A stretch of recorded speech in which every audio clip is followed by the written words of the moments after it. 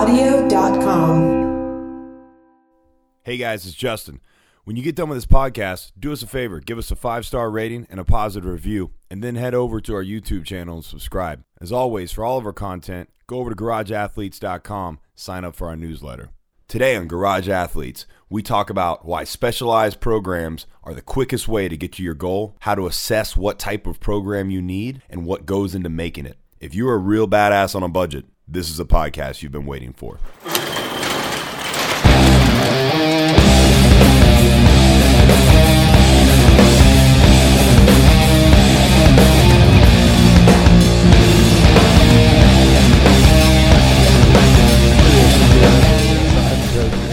I am the baddest. All right, yeah, welcome to a very special, and now for a special edition of Garage Athletes Podcast. Today we are going to talk about program design, but specifically how to kind of try and develop a program to make you better at CrossFit in general. Right? There's a buttload of programs to try out there. There's all kinds of programs that you can just go on. There's thousands of them, right? Brandon, do you agree? Thousands upon thousands. Everybody has one. Everybody's got one. And it's like a butthole. They're like a butthole, yeah. And there are good ones out there, and there are bad ones out there. But if you want to be as good as you possibly can, not buttholes, programs. Not buttholes, programs. But if you really want to be as fit as you possibly can and kind of in all things, there are a couple things that you need to do. And just doing a general program, no matter how good of a general program it is, probably isn't going to be the best bet for you. And we also know that the vast majority of people that are doing this, especially people training at home, they can't necessarily afford individualized programming because that is so expensive, even though it is the best thing for you to possibly do. If it's a good individualized program, that is. There's also a lot of individualized programs or people that are doing individualized programs that aren't so good. So we're going to talk today a little bit about what it takes to create a specialized program and what goes into that. And yeah, let's just get started. So, Brandon. Hey, everybody. Hey, Brandon. Well, today we're talking about the programs that we're going to be offering in kind of like a hierarchy of things that we look at when it comes. You sound so excited about it too. When it comes, well, I'm thinking, and Brandon. I get serious. My sarcasm goes away, and I get serious. But people don't understand or know when I'm being serious and being sarcastic because we were just talking about that too. Yeah, so it kind of goes hand in hand. If you're sarcastic a lot of times and you try and be serious, it's frustrating too. It is. So we are going to try and be a little bit serious, which is not normal for us, but we're going to try it because this is a serious subject, and we are going to be offering what we consider a specialized program. So not an individualized program, but more of kind of a cool system that we can do testing from, and somebody's blowing stuff outside, that we can do testing from, and then basically get the best overall outcome of anybody, because it's not just going to be a single program. It's going to be multiple programs that we put you in. So before we do that, let's start talking about like kind of the 4 basic things that you need to worry about if you're creating a program anyway. So what would you say the first would be, Brandon? The very first thing would be building, is getting your foundation. And for me personally, I always look at individuals. Well, I put them through an FMS assessment, that's Functional Movement Systems assessment by Dr. Gray Cook. I've become a big fan of his lately, and just trying to do more and more research on how to make my clients more resilient to injury. Because what do we find now more and more? All these people are getting exposed to CrossFit, but then you always hear injuries happen doing this, injuries happen doing that. Especially the better you get. The better you get, and even for the beginners. So you have that, like, you have those people right in the middle who have a good balance and that come into the gym 3 to 4 days a week. Then they go outside the gym, they do their weekend warrior stuff, just have fun with the family.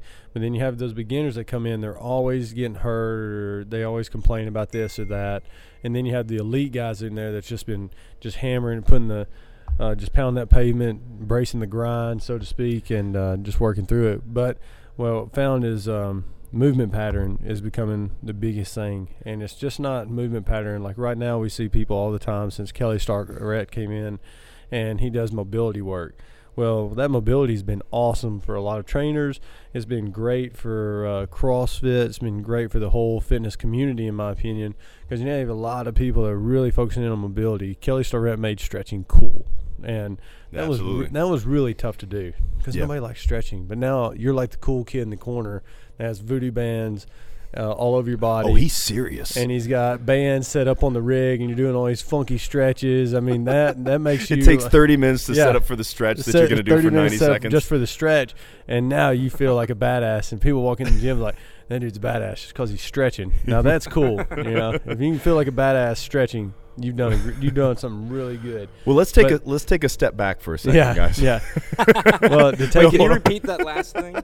But we were just watching before we did this. We were talking about the top 10 things to say in a meeting that make you feel like you're way more involved in it than you were, and that was one of the things. So, but I do want to talk about. We talked with Professor Yuri Fato about injury prevention, right? And specifically about every 1,000 hours that you put into the sport of fitness, you have approximately 3 injuries, which that might sound like a lot, but we also found out, to go back and listen to the podcast, I believe it's, podcast 5 or 6? Yeah. Anyways, whatever. I mean, it's one of the first ones. Go back there and check it out.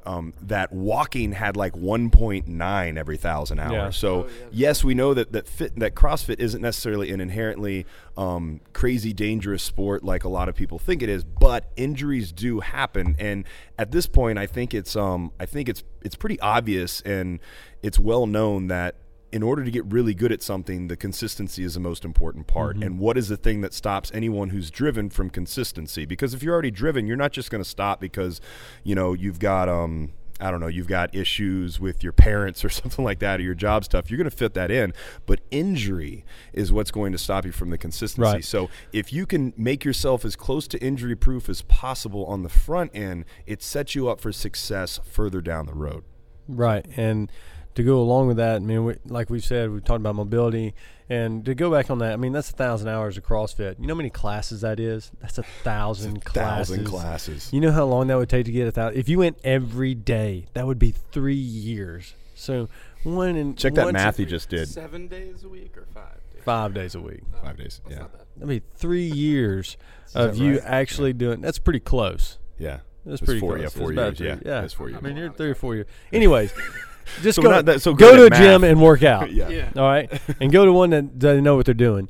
But to go along with mobility, all these people, like we have some clients now that are always in here stretching. They got hypermobile shoulders. They can go they can touch their back. They can touch their middle of the back just by reaching over their head. Yeah, people don't think about that. But- People think about people getting hurt because they're tight, bad internal rotation in the shoulders or whatever. But the opposite, the other end of the spectrum is just as true. If you're hypermobile, you don't have the stability. You don't have stability, and that's what I was going at. Was now that we have people that are getting mobility and they have really good mobility, but they're still having some kind of pain or some kind of discomfort in their movement.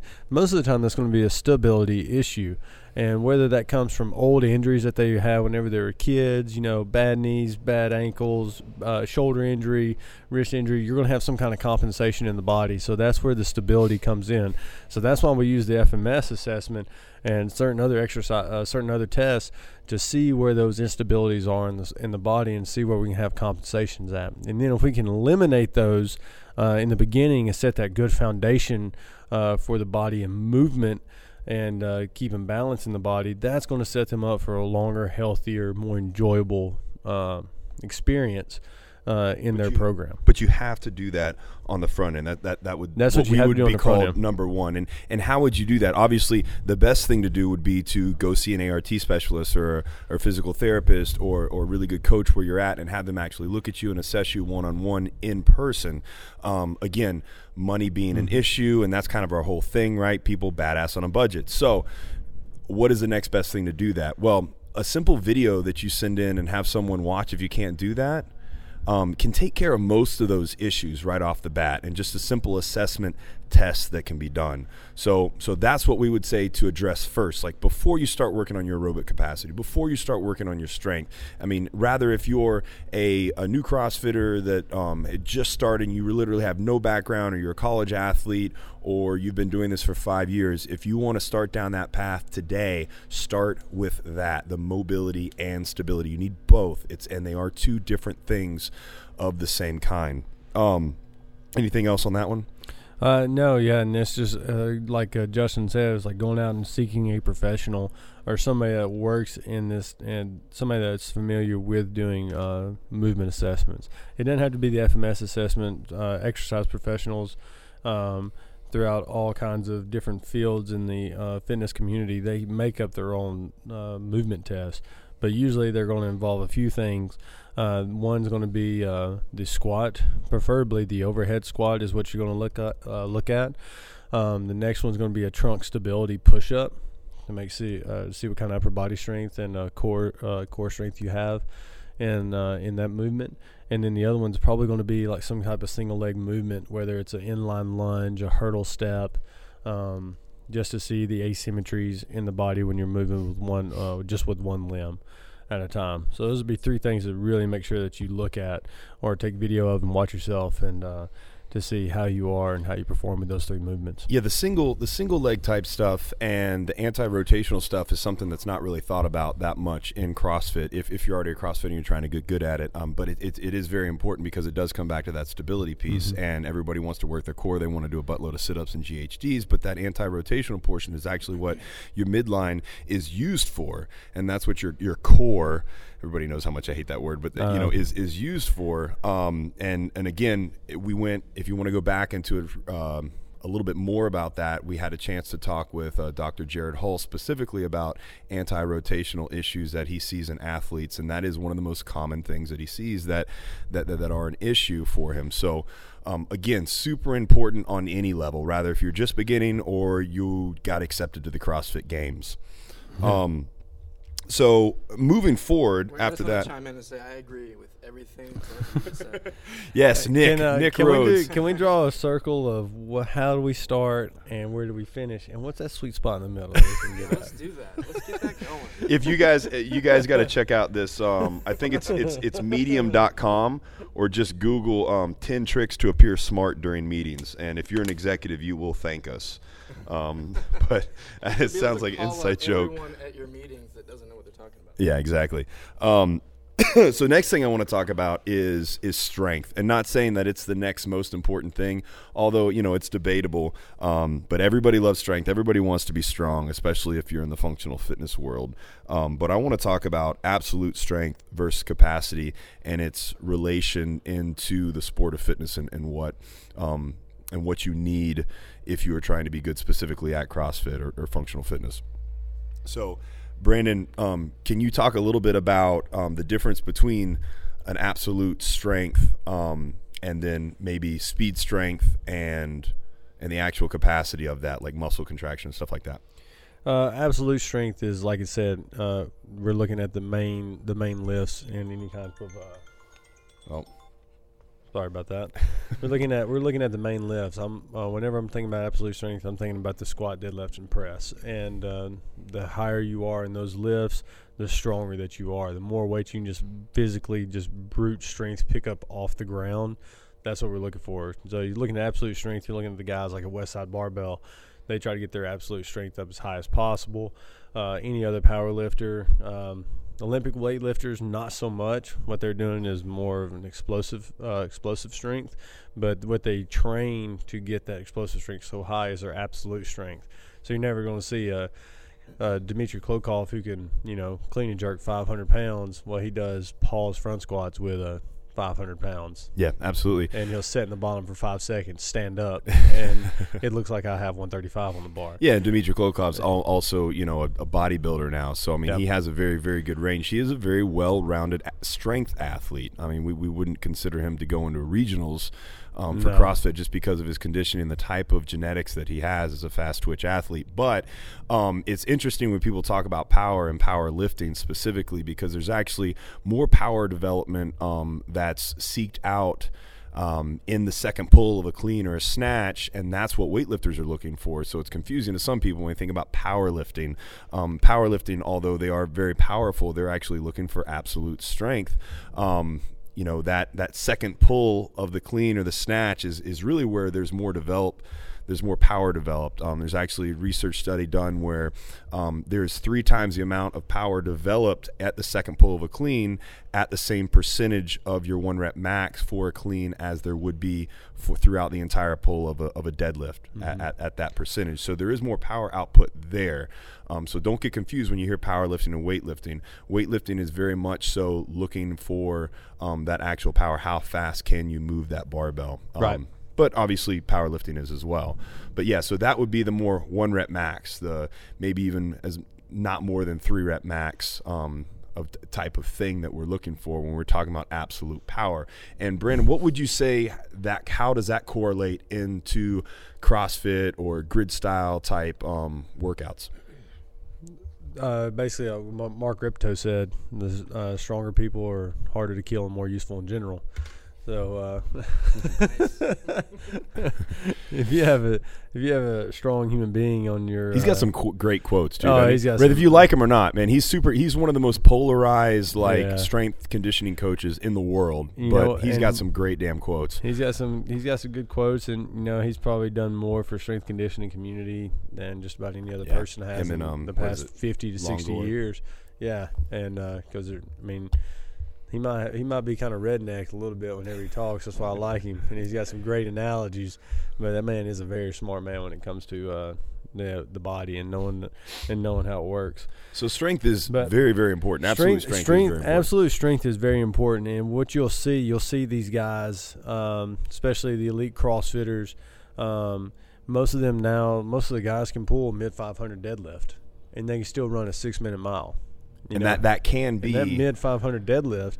Most of these guys are weighing 200 pounds, so they're lifting over 2 times body weight. Yeah, and they're doing it for reps. Some of them can, and those type of things show up and in they CrossFit show up. events. And just think, if I have a 500-pound deadlift and they put a 315 deadlift on, I got to do 21.15.9. That 21.15.9 is not going to be that hard for me. It won't be mentally, as hard. At least mentally, I know that I can pull over 500 pounds. That's almost 50% of what I got when I'm about to do for multiple reps. Exactly. So not only do you have a physical advantage, but now you're going to have a mental advantage too, going into any event that involves a heavy barbell. Yep. So absolute strength is absolutely important, pun intended. Yes. But probably in the sport of CrossFit, what is more important than absolute strength is your strength capacity, or your and you can break that down into things that you hear buzzwords like CP battery and muscle contractile capability, like how quickly can you recharge your system so you can do a higher percentage of your max. And that's probably used more in CrossFit, but you need to understand that it's pretty simple numbers, that if your max deadlift is 315 and your max deadlift or your max deadlift is 550, that 550 is going to be a lower, or the 315 is going to be a lower percentage for someone who's 550 than it is for 315. So if that 315 comes up in a 21.15.9 and your max is 315, you are going to have a very difficult time for it, no matter how efficient your CP battery or your your capacity is. Right. So getting that absolute strength of is very important. But let's talk about strength capacity a little bit and how that plays into the sport. A great person to probably use for this analogy is the man, Chris Spieler. Chris Spieler, he's 160 pounds. I think that was the heaviest he got up to, 160, 165 pounds. Bloated. Yeah, and he's probably got a mid 400 deadlift, I think. That probably sounds right. I think he got up to mid 400s, maybe like 425, 450, right in there, which, for him, that's a huge number. Mm-hmm. That's getting close to 3 times body weight. Yep. And what's so impressive about him is that his absolute strength, looking at it on paper, like if you just saw, hey, Chris Spieler, you saw a 385 squat and then like a 405 deadlift.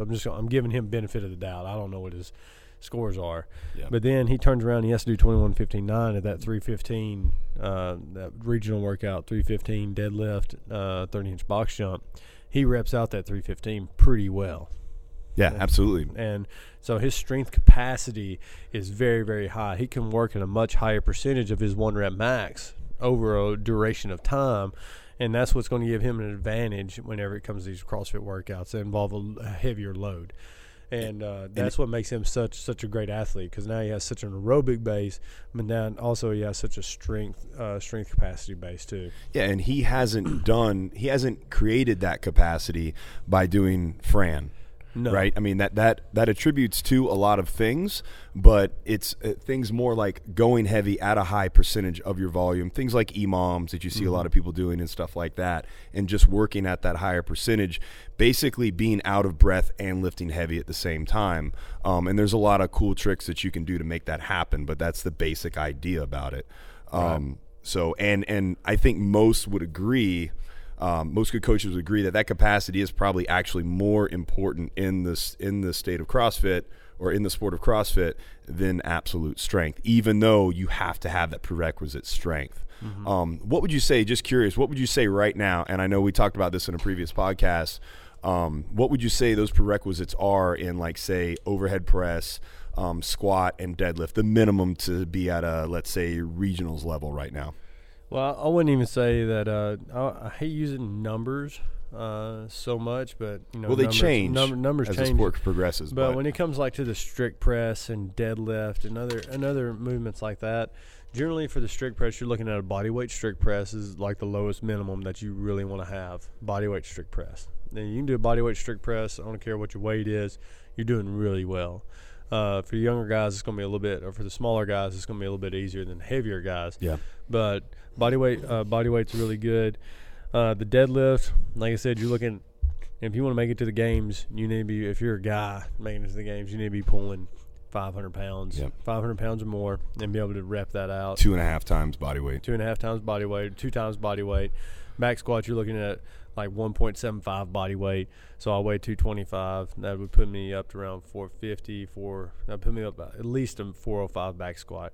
But if I have that, I need to be able to rep it out at a high rep. It's curious about that too, because obviously, the back squat is the king of all strength movements. But we find that in CrossFit that having a 500 pounds back squat isn't quite as important as having that heavy deadlift, just because there's a lot more pulling involved. And typically, even at a regionals level, the squatting mechanisms, or the amount for any squatting mechanism that they use, the amount isn't quite as high of a percentage, and we don't know why. It could just be for, maybe they're worried about safety purposes, or maybe they're worried about bottlenecking people in workouts, but you do find that it's less of a percentage. I don't know. I've been becoming more and more of a fan of the front squat, and I think a front squat is becoming more of a tester in CrossFit now. Absolutely. Especially for the elite athletes, because the guys that can front squat 405 or the high 300s, those are the guys that are performing well, because every movement in CrossFit that we do, it's in that upright position. You don't see it's an upright position. You don't see the low bar. You don't see a low bar squat. You don't have to have a low bar squat. If they did a 1 rep max in the games, then you would probably see a low bar squat pop up. That's not saying let's not get any haters. That's not saying the low bar squat doesn't have some purpose it has translation in a strength and in translation into, like, say, your pull on a deadlift. But we do know that almost every movement in CrossFit, as far as from a squatting mechanism, that movement pattern is in that more upright position of a front squat, be it the clean, a wall ball, an air squat, an overhead squat, a snatch. All those movements are in that upright position. So if you want to be good at that, getting your front squat or a high bar back squat to overload is definitely more important to put into your program. Yeah, I've had conversations with a lot of athletes and some other coaches, and I always tell them the most athletic movement that I can have any kind of athlete perform is the front squat. If I have somebody that comes in and they can front squat 350 pounds, and you got some guy that can back squat 405, that guy that can front squat is probably going to kick that other dude's ass, because it's a more athletic movement. It puts you in a better position. You see, I was going to say doing crunches on a stability ball. Or an endo board. No, I'm just kidding. That's what I tell my clients. Hang on, would you repeat that last statement? I really need to write this down. So you said the stability ball. Stability ball, Yeah. and that's You're not why. actually writing anything, Brandon. And that's why your team is like second in the open right now, and our team is, well, we're just getting it together. So We'll talk next year. It's fine. It's whatever. Work that endo board a little more. It's all right. It's okay. Don't worry about it. We still got another year to train too, and I got a bunch of backups. Yeah, that's true. I got people waiting in the wings. I'm just waiting until they start. Bench. I'm waiting until the regionals starts making people have a masters individual in there, like Grid does. Hey, we got that too. I just found out. A side note. I just found out. You know who Tommy Nobis is? He's the very first draft pick by the Atlanta Falcons. He's the very first football player ever to be signed by the Atlanta Falcons. His son goes here. His name's Kevin. Cool. Nice. And he's an older gentleman. So free tickets? He's He's an older gentleman, and dude, he's a stud. We've always been like, who is this genetics, guy? man. And then he told me, I genetics. didn't even know until I just didn't even know until like 2 days ago. Oh. And how long has his son been coming here? Well, his son is like 50 years old almost. Oh man. And so that could be a good segue into talking about genetics too, because that's something we need to talk about. So we can take a break from the actual programming. We can talk about exactly how important it is to be, genetically gifted now as the sport goes on. So you can create a good program. You can stick to that program. You can do everything right. And if someone who is gifted is also doing that, they're going to beat you every single time. So it's so much more important if you don't have that genetic blessing of just having a dad that's a football player and a mom that was a level 10 gymnast. You're probably you might have to work a little bit harder than somebody does. And what we're seeing in the sport is we're seeing more and more people with that really high level genetic background or gift or whatever you want to call it come into the sport. This is all very encouraging. Yeah, right. So basically, exactly. So basically, what we're trying to say is that you need to work harder. You need to be consistent, and it is very important if you want to be good at the sport to do everything right now. 5-6 years ago, you didn't quite have to do everything right, and you could still be at a high level. But at the point where we're at now, it's kind of a must. Right. So anyways, we'll kick back into that. I want to talk about, because we talked about strength, how important that is. Everybody likes to be strong. Something that a lot of people don't like to do, or a lot of people don't like to talk about, especially the guys that are really big and strong, is that aerobic output. So Brandon, can you explain that one to us a little bit? Well, we had our last podcast with Matt Baird that we had on here. We talked about the aerobic power. We mentioned that and what it is now to be the elite level CrossFitter and being able to sustain a workout over time. I mean, look at these regional workouts that are coming up now. I mean, these are going to be much longer than what they used to be. What about Randy, though? Randy's That's crazy. Are you excited about that one? I'm not really excited to watch any of those workouts, honestly. They're going to be kind of boring to look at, but that's when I'm gonna go get me a beer and I'm gonna come back and just watch the last 3 minutes of each workout. I don't know. I think for Randy, there might be people that are just about done in 3 minutes. I think Randy will see somebody probably in the 2.5 minute range. You're gonna say, what is it? 25 reps a minute. So. No, you'll see somebody out there ripping and gripping, and somebody will be able to sustain the output to 2.5 minutes up. And, you really think so? I think somebody. 75 reps. Wow. I think somebody will get 75 reps in 2.5 minutes. Wow. I just somebody's gonna grip and rip but anyways, we'll see how they do for the rest of the weekend. We'll see how they do for the rest of the weekend, and they got Tommy V right after that. So both of those are pretty tough on your low back. And so Randy is not an aerobic workout. Randy to me is that 2 to 3 minute range. For most people. Now, for the aerobic, the higher somebody's aerobic capacity is, the longer they can sustain a high level of effort, the better they're going to be at that workout. The more it's going to become localized muscle fatigue. But if you have somebody that doesn't have a high aerobic power, their heart rate's going to get up so high at about 90 seconds in that they're going to have to stop and drop the bar. And just for all the listeners out there that don't know what Randy is. Randy is 75 power snatches at 75 pounds. If you're getting serious about regionals and trying to get to that level, and you don't know what Randy is, then there is probably a little bit of an issue. I can honestly say I've never done Randy, and I will never do Randy unless I qualify for the game, qualify for regionals, and they make me do it. Not on your list. I've done it. It's not on my list. I've done it. It's worse than 75 kettlebell swings with a 2-boot. That's for sure. Yeah, it's way worse. It's moving so not much faster. too much further. Yeah, it's 75 pounds for 75 reps, and just ground overhead. So it's so simple. It is very simple, but it simple. sucks Sounds like so working at a much. dock or 75 reps of anything back to back is really crappy, and that's where Well, now there's so many other facets that go into aerobic capacity. You go into Randy, so we can really break down Randy, and you can look at technical proficiency in the snatch. Then you can look at what kind of snatch they're going to do. Then you can look at what their aerobic power is, and will they be able to sustain the muscle snatch or the power snatch for 75 reps without breaking it up.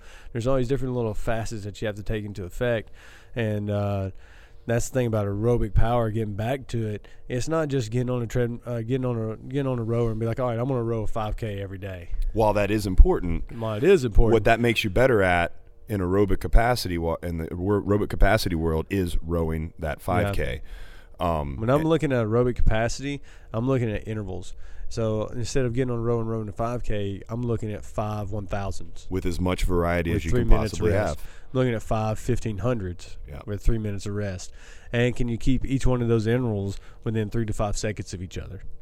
And again, that rowing makes you better at that rowing. But what we found is that capacity, that aerobic capacity, while it helps you, it doesn't necessarily absolutely make you better at that same duration of a workout. Right. Were that workout to have a squatting movement pattern in it or a pressing movement pattern in it, it's a completely different thing. So you need to be good at your aerobic power output and your strength capacity throughout all of these movements that come up so often. So yeah, obviously the simple question is the simple answer is you just got to do CrossFit. You've got to do CrossFit, you've got to do as much variety as you possibly can, but you need to do it intelligently, and you need to make sure you know where you're at so you know how much you need to do. And that's kind of what it comes down to, and that's where it's kind of difficult, where people get confused is, well, should I do 3 Metcons a day just to make sure that I'm hitting everything? What is aerobic power? Where is that window? So maybe you can talk about that a little bit, Brandon. Talk about what those windows are that you see common, and how to get those things done. The things that I see common in the best of the best right now is that every morning almost you'll see every elite CrossFitter gets up and they breathe heavy. Every morning they get up and they do some type of aerobic work to get their day going, whether it's getting on the skier, getting on a rower, getting on the Airdyne bike, or just going for a jog. These people get up in the morning and they put in a sustained amount of effort over a long time just in a single modality movement. That helps kind of kickstart. That helps build their aerobic capacity. Mikko Salo said it best. He said it back in 2009 whenever they went over there. Saban went over there and did a documentary on him. That even Mikko back then said, "This is where I build my capacity at." He does like 10 400-meter runs every 90 seconds. That's a lot. Yeah, and it doesn't you don't get much more of a battery than Mikko Salo. Yeah, for sure. I mean, if you want to look at the best of the best, that dude's work capacity at one point in time, I think, was probably one of the biggest in CrossFit. I don't want to say the biggest in the world or anything like that, because there's some dudes out there that can row a marathon in like 2 hours. But if we're talking about aerobic capacity, power output, what you're not saying that these people get up and they do Fran 4 times in the morning. No, they're working long, in that sustained effort. Yeah, high effort for long sustainment. So if we're talking about a percentage base, more around 85% effort. You're looking at 70 to 80%. Yeah. I would say 70 to 80% in the morning. Because you can't sustain above that for an extended period of time, right, or you're using a completely different energy system. So, question: when you say extended period of time, like what are we talking? Whenever we're talking about extended period of time, I'm thinking anything over like 2 to 3 minutes. Because that's that secret little switch that your body has to turn on. You can't be pure anaerobic. You have to be that good mixture of aerobic and anaerobic to be in those time domains. And then if we can take some of those intervals up to 5 minutes apiece, now you're being purely aerobic almost. But it's how hard can you push in those certain time frames. Okay, that's the difference between you see somebody that runs a 5.5 minute mile compared to an 8 minute mile. And that's kind of basic CrossFit level 1 stuff. If anyone's taken that level 1, is saying that, you have those kind of 3 main ones that we focus on, and they're always working, but there's some that are powering over others, depending on where you're at in that time range, and it's so much different for everybody. Oh yeah, everybody's gonna be different, for sure. So, and for everybody, you don't know how much sleep they've had, what kind of food they've had, what kind of mental toughness that they have whenever it comes to this type of training. I mean, you have to really, really dig down deep when you're doing those. that's where the testing comes in for the aerobic power. When you're doing these tests and you're trying to figure out, you need a good test of saying, okay, I did this and I felt like this. I did this for this amount of time and I felt like this. And then you need to have someone that knows what those answers mean so they can give you that stimulus, that diagnosis or whatever that you need to improve in those things, because somebody may be way more lactic than they are aerobic, or someone might have a really, really high aerobic base, but their aerobic power, in other words, how high of a level of their overall intensity they can sustain for an extended period of time might be lower than others. Yeah. Somebody might be able to row at 65% for 3 hours and barely get out of breath, but if you tell them to row a 10K and keep a sub 40 pace, they might die and not be able to make it. So those are the things that you need to look at from a testing perspective when you're testing yourself, or when you're having someone test you, or if you're testing an athlete of your own that you're coaching, that you need to think about. Both capacity and power output. So, and then last thing I want to talk about before we go into like assessment specifically is skill. And maybe we should have talked about this one first. These guys, these aren't necessarily in any order. They're all, I would say, equally important, with the exception of maybe that first one, that mobility stability piece. But developing that high level of skill in these movements. So, Brandon, I know you're very big on technique, positioning, form, and everything like that. You've been doing this for a long time. How do you approach that? Anytime we got skills, first recognizing correct movement patterns. So it's breaking down each movement, whatever that skill is. Let's take the snatch, because the snatch is the number one movement most people really focus on. So kind of going back to that, to the very first thing we talked about, movement. Right. Is correct movement sequencing. So if you... Well, let's think about, we watch like a gymnast in the Olympics do, a bar routine. It looks flawless. Like you look at the body, it's always in a perfect straight lines, and no like bend in the knees or anything like that. Like everything's just always just perfect whenever you watch that. And then you walk into the gym and you see somebody on the pull-up bar, and their body looks like a bow, or not even a bow, I would say like a pretzel. Like a pretzel, like a Lego piece. That's like a cornucopia. It's a Lego piece that's sectioned off, like a going around. I wish we had a video right now. Yeah, we've got a cornucopia drawn. We'll take a picture of it and post it. The cornucopia. The cornucopia of the garage athlete. The peach does look like a butt. Yeah. No, there's a lot of wrong with that. Anyways, go ahead. Yeah, and so you see a gymnast come in, you see them do like a pull-up on a bar, push a pull-up bar, or just a basic pull-up, and then you see like a regular client or just a regular gym goer do a pull-up on a pull-up bar, and you see these huge differences just in body positioning and the way the body moves and the body sequences throughout the movement.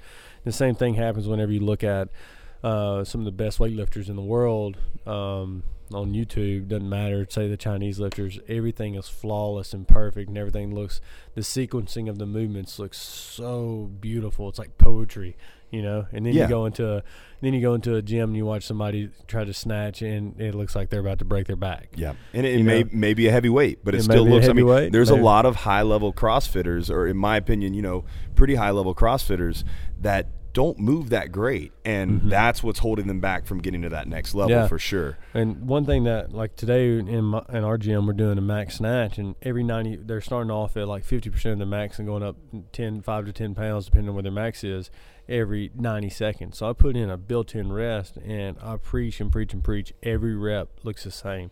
So their first rep at 50% better look the same as if they hit a PR. Yeah.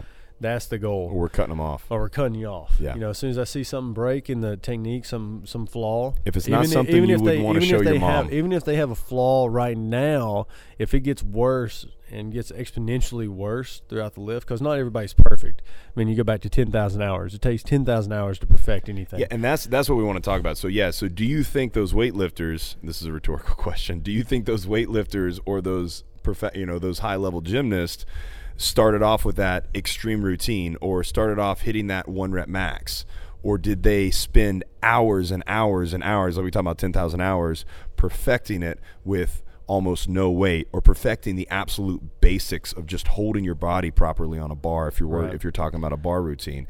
And that's what they did, and that is the difference between those high-level athletes spending that time on that skill and a CrossFitter that learned the snatch in a level 1 cert or in a class with a PVC pipe, and they want to try and max out afterwards. Or they want to go teach somebody else how to do it. Well, that too. Yeah. That's a different podcast. Yeah, but so I mean, it takes 10,000 hours to develop a skill. So how, and we're talking about 10,000 hours, and you go back to the 1,000 hours. Never mind. I was about to get sidetracked even more. But I was about to go back to the injury rate, 10,000 hours to 1,000 hours. But I mean, that's a lot of time. So if we break it down like I broke it down, 10,000 hours 30 to perfect injuries. anything.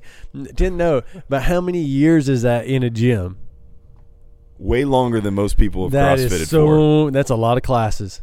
That's a lot of CrossFit classes. And that's to get good at one thing. Like that's to get good at one thing. Well, what if you added the gymnasts and all the gymnastic movements and all the weightlifting movements and the powerlifting movements and all these other type of things that you need to do, your aerobic capacity, your strength, you're in for like 50,000 odd hours. And so basically what we're saying is that there's no way you can do it and you should just stop. Is that not what we're saying? No, that's not what I'm saying. That's not what we're saying. Be patient. Yeah, absolutely. And whenever you see a program and you see like a heavy single for the day, that doesn't mean go in there and just rip the bar off the ground and try to throw the bar over your head. No, that means that for that don't day, separate your shoulder for an extra 3 pounds. Yeah, no, don't worry about it. Move perfect. That's what the whole thing is about. Even when we started off with mobility and stability, it all comes back to movement. When you get to your absolute strength, it's still going to go back to movement. And now that we're here with the skills, what's it going back to? It's going back to movement. So everything that you do, you need to make sure that you're trying your best to do it flawlessly. And you got to seek people out that know how to do it flawlessly that can help you out. And that's what we're trying to do. Absolutely. That's what we're here for. And I again, can't say that I've spent a lot of time in the gym. I wish I had logged all my hours in on be on the whiteboard. Probably look at the rower and see how many rows. Yeah, and but I mean we've put a lot of time in perfecting movements, and we're still trying to perfect our movements. I mean, how many times do you videotape yourself still lifting weights? And it's not to look at yourself and be like, man, dude, I got some abs. No, for me, it's mainly that. It's those 15-second Instagram videos that I'm trying to post. No, I think it's a very good. I think, and one of my favorite quotes of all time is Robert Anton Wilson, and he says, "There are some jokes you cannot understand until you've been a fool many years and thought yourself finally cured, only to find out you've just become a different kind of fool." And what that means to me is that at any given time, we think we know anything or everything, right? Or we think we're at that apex, and then give a year or two later and we look back at where we were and we realize, man, we didn't know anything. And so what we have to understand with that, if you want to be truly the greatest athlete you possibly can, is to be humble and to be willing to learn and to be willing to put in the hours to improve yourself, not just beating yourself up, but in all aspects. Because there may be a different training methodology that comes out, that is better than the basic idea of CrossFit, or somebody has this new program or whatever. And it might be BS, but it's also something that you need to take into account and continually grow as an athlete. So any program, probably the most important thing for a program or anyone that does programming for any clients, is to constantly get feedback and to constantly try and find out more about that person, about what they need, and then about themselves as well, and seeing what they can do better to better improve their athletes. Mm-hmm. So very, very important. That's something that's probably not talked about a lot. But so going back to the skills, super, super important if you want to be at that very, very, very high level. And it's not something that you want to do after you've been doing it for 3 years. Yeah. Obviously, any time is a good time to start. But, it's something that you need to take a lot of consideration to, instead of spending 15 minutes 3 times a week doing. Right. You really have to devote yourself to it. And, perfect example of this right now is Matt Frazier, man. He's the man. And yeah. How much time did he spend doing just pure Olympic lifting before he even got into CrossFit? The first 10 years of his life. He went out to OTC, went out there and hung out, and now you see him doing gymnastic stuff. And, man, he's doing some – I don't know if y'all saw him do like a backflip from a hand position on jerk blocks. You're also seeing people that have spent a lot of time on one or two of those things, like high-level gymnasts. And that's why high-level gymnasts translate so well into CrossFit. That's why high-level weightlifters, that doesn't take quite so long to build that aerobic capacity if you're already strong and you have really good skill movements and body awareness or proprioception, right? It doesn't take quite as long to build that strength if you're already very explosive and you have excellent that kinesthetic awareness and knowing how to move your body in space. But it does take a long time to fix issues that you didn't fix on the front end. Right. So that's why, like, somebody shout out to my buddy Jared Enderton, who's been doing weightlifting, most of his life, high level weightlifter, and he just kind of picked up CrossFit, and now he's a grid athlete, because he was already really strong and he moves very well, and now suddenly, he's great. Or somebody like Dmitry Klokov, who was already ridiculously strong and just such a gifted individual, but he learns how to do some of these movements and he's a grid athlete. Obviously, these guys aren't going to the CrossFit Games because at that level it is a little bit higher. But any professional gymnast, somebody like Emily Bridgers, right, who has been such who was such an amazing gymnast before she ever got into this, and all of a sudden she learned the barbell movement, she put in the time to build her capacity up, and now look where she's at now. I mean, it took Emily 3 or 4 years to get where she is now, and now people just heard about her and they think about her now. But man, I've got to see Emily go through the grind of making it to regionals and just being a few spots out, having that one bad workout come up and just kick her out. Yep. And that girl, she was a bridesmaid and not a bride for many years. Yeah, and she's put in the work. And now, man, she's the bride. Now she's getting, she's got a legitimate shot this year at making some noise. It's going to be great to see her and Sam Briggs throw down together. But the reason why those people have come up so well is because they put the time in on the front end. Yep. Yes, they haven't been doing CrossFit for a decade, but they have been doing the things that are important to get them at that high level skill. So when we say work on skill, again, we can't make it more, we can't really put it at a higher level than it is. Like, you need to focus on that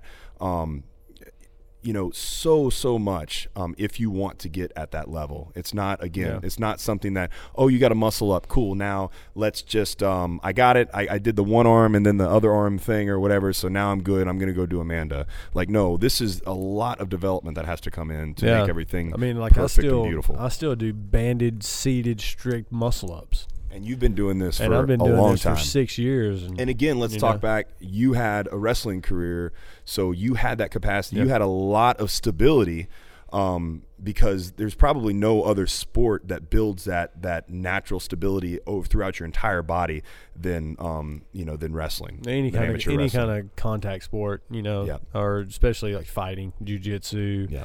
All the MMAs that are coming out now. Except most of the MMA guys are too beat up. Yeah. Well, most of them are too beat up already from wrestling or doing whatever they did before, and now they're getting up there punched all the time. That's another thing to talk about one day. But so going up, but with your skills, it's just finding weaknesses, and then you seek out your weaknesses, and you find out how to fix them.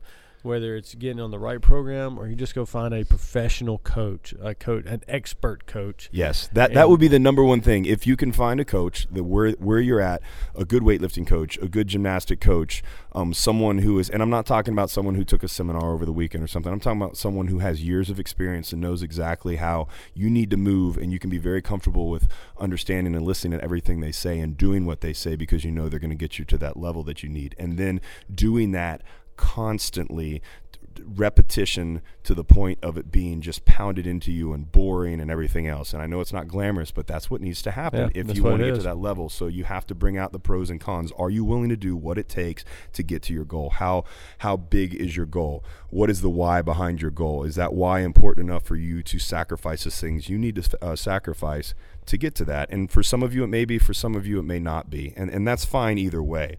But so what this all comes down to is we're talking about assessments and how to assess something, because in order to create a good program or an individualized program or a specialized program for someone, we need to have the answers to these questions. Where are you lacking at? Where are you already good at? What do you need to work on? What maybe you can hold off on, right? So basically a good assessment is going to come down to checking your stability and mobility, and that will probably be number one. And then checking and testing your strength, both absolute and capacity. Then checking and testing your aerobic capacity and power output. And then going through and testing your skill, the efficiency of the movements and things like that. So a lot of these things, videos work very well with. You can send it in videos, and as long as you have a coach that you know that they know what they're looking for, they'll be able to look at that. Some of these things are a little bit harder. Some of the skill stuff is a little bit more difficult to go back and forth with. While you can write emails back and forth, there's nothing better than that. So we are developing some camps that we're going to be doing for that in the future, so stay tuned for that. But basically what we're trying to explain to all you guys on how to do this is that we have created a system that we believe is the best and yet probably most affordable way to get that individual feel of programming without actually having to pay the ridiculous amount of money for an individualized coach. And we do that through an assessment system and programs that we have created to, depending on where you fall in that assessment, where you need to work on. And we do that by taking all these parameters, looking at your lowest common denominator and plugging that in and putting you in a system to help that while not losing all the other things. We developed that to be able to test you out after every single cycle and continue to have you grow as an athlete well-rounded. So basically you're getting the effect of being able to have an individualized program and a one-on coach without actually having to do it, which obviously saves a lot of time for everybody and allows the program to be more affordable than say an individualized program. So Brandon, talk about the assessment and what you thought about when you went into it, just in general. I know we've already talked about the assessment, what you need to do, but talk a little bit about that. Basically, we're just going to do the three movements I mentioned earlier, just because they're quick, easy, simple, and we can get an easy video of them. You'll take a one from the front, a video from the front and a video from the side, doing the overhead squat with just a PVC pipe, no bar, no load overhead. That's going to give us not only your hip mobility, but it's going to show us your ankle and that'll knee. Tell them all the secrets. Yeah, some of them. No, yeah, and it'll tell us a little bit about your upper body mobility, your trunk mobility as well, and then the inline lunge and or hurdle step, whichever one to be easier to do for you, and then the trunk stability push-up. Just because the trunk stability push-up, I think it's just a really good way to test not only upper body strength, but the connectivity, I guess you could say, between all the way from your hands down to your feet, and you taking a static position and hold and making it a dynamic effort. So you're holding basically a plank position, but then again, you have to move your body weight while maintaining that static position. That'll give us a lot about any kind of asymmetries that you may have or instabilities that you may have in the body with those three movements. And they cover a lot of different areas from a biomechanic standpoint. But that's the assessment. Very simple, very easy, but it's going to give us a lot of information. And that's the actual movement stability assessment. And then obviously we have a kind of a barrage of testing that will find out kind of where you lie with the statistics of what your goals are, being at regionals, games, or just high level local competing, where you need to be at with each one of those. And we will have your basic strength testing, your aerobic output power testing, and then also like Brandon kind of touched on, your skill, not just the movement itself, but how well do these movements look? Is it something that we need to put additional time in to get them to the point to where you're efficient enough to be able to safely and efficiently perform them under fatigue? Because we know that very few times in CrossFit are you doing these high-level skill things when you're not under fatigue. And in order to be able to accomplish that, having that super high-level efficiency, it's the most important thing. If you are interested in doing this program or you want to ask more questions about it, email us at justin@garageathletes, that's athletes with an S.com. And we will put you on the sign-up sheet. This thing will be dropping in the next couple weeks. We want to make sure we get a group together because we're going to test out with everybody. We'll have a couple extra things like some Facebook groups that we'll be doing, and we'll have some people that will be looking at everybody's movements and stuff like that going back and forth. So we want to get the group together so we can kind of have a support as we're going through this thing with everyone that's in the different systems. So again, justin@garageathletes.com. For any questions or to sign up. And as always, go to our YouTube channel, Garage Athletes. for a lot of the videos that we have, including some mobility videos, how-to videos, things like that. And subscribe to our YouTube, or subscribe to our podcast, The Garage Athletes, and then garageathletes.com. That's simple. Brandon, give me one of your badass sign-offs. Shoot us an email. Boom. Bam. Boom. Knowledge bombs. Hey, guys, it's been fun. Facebook. We will see you next time. OAMaudio.com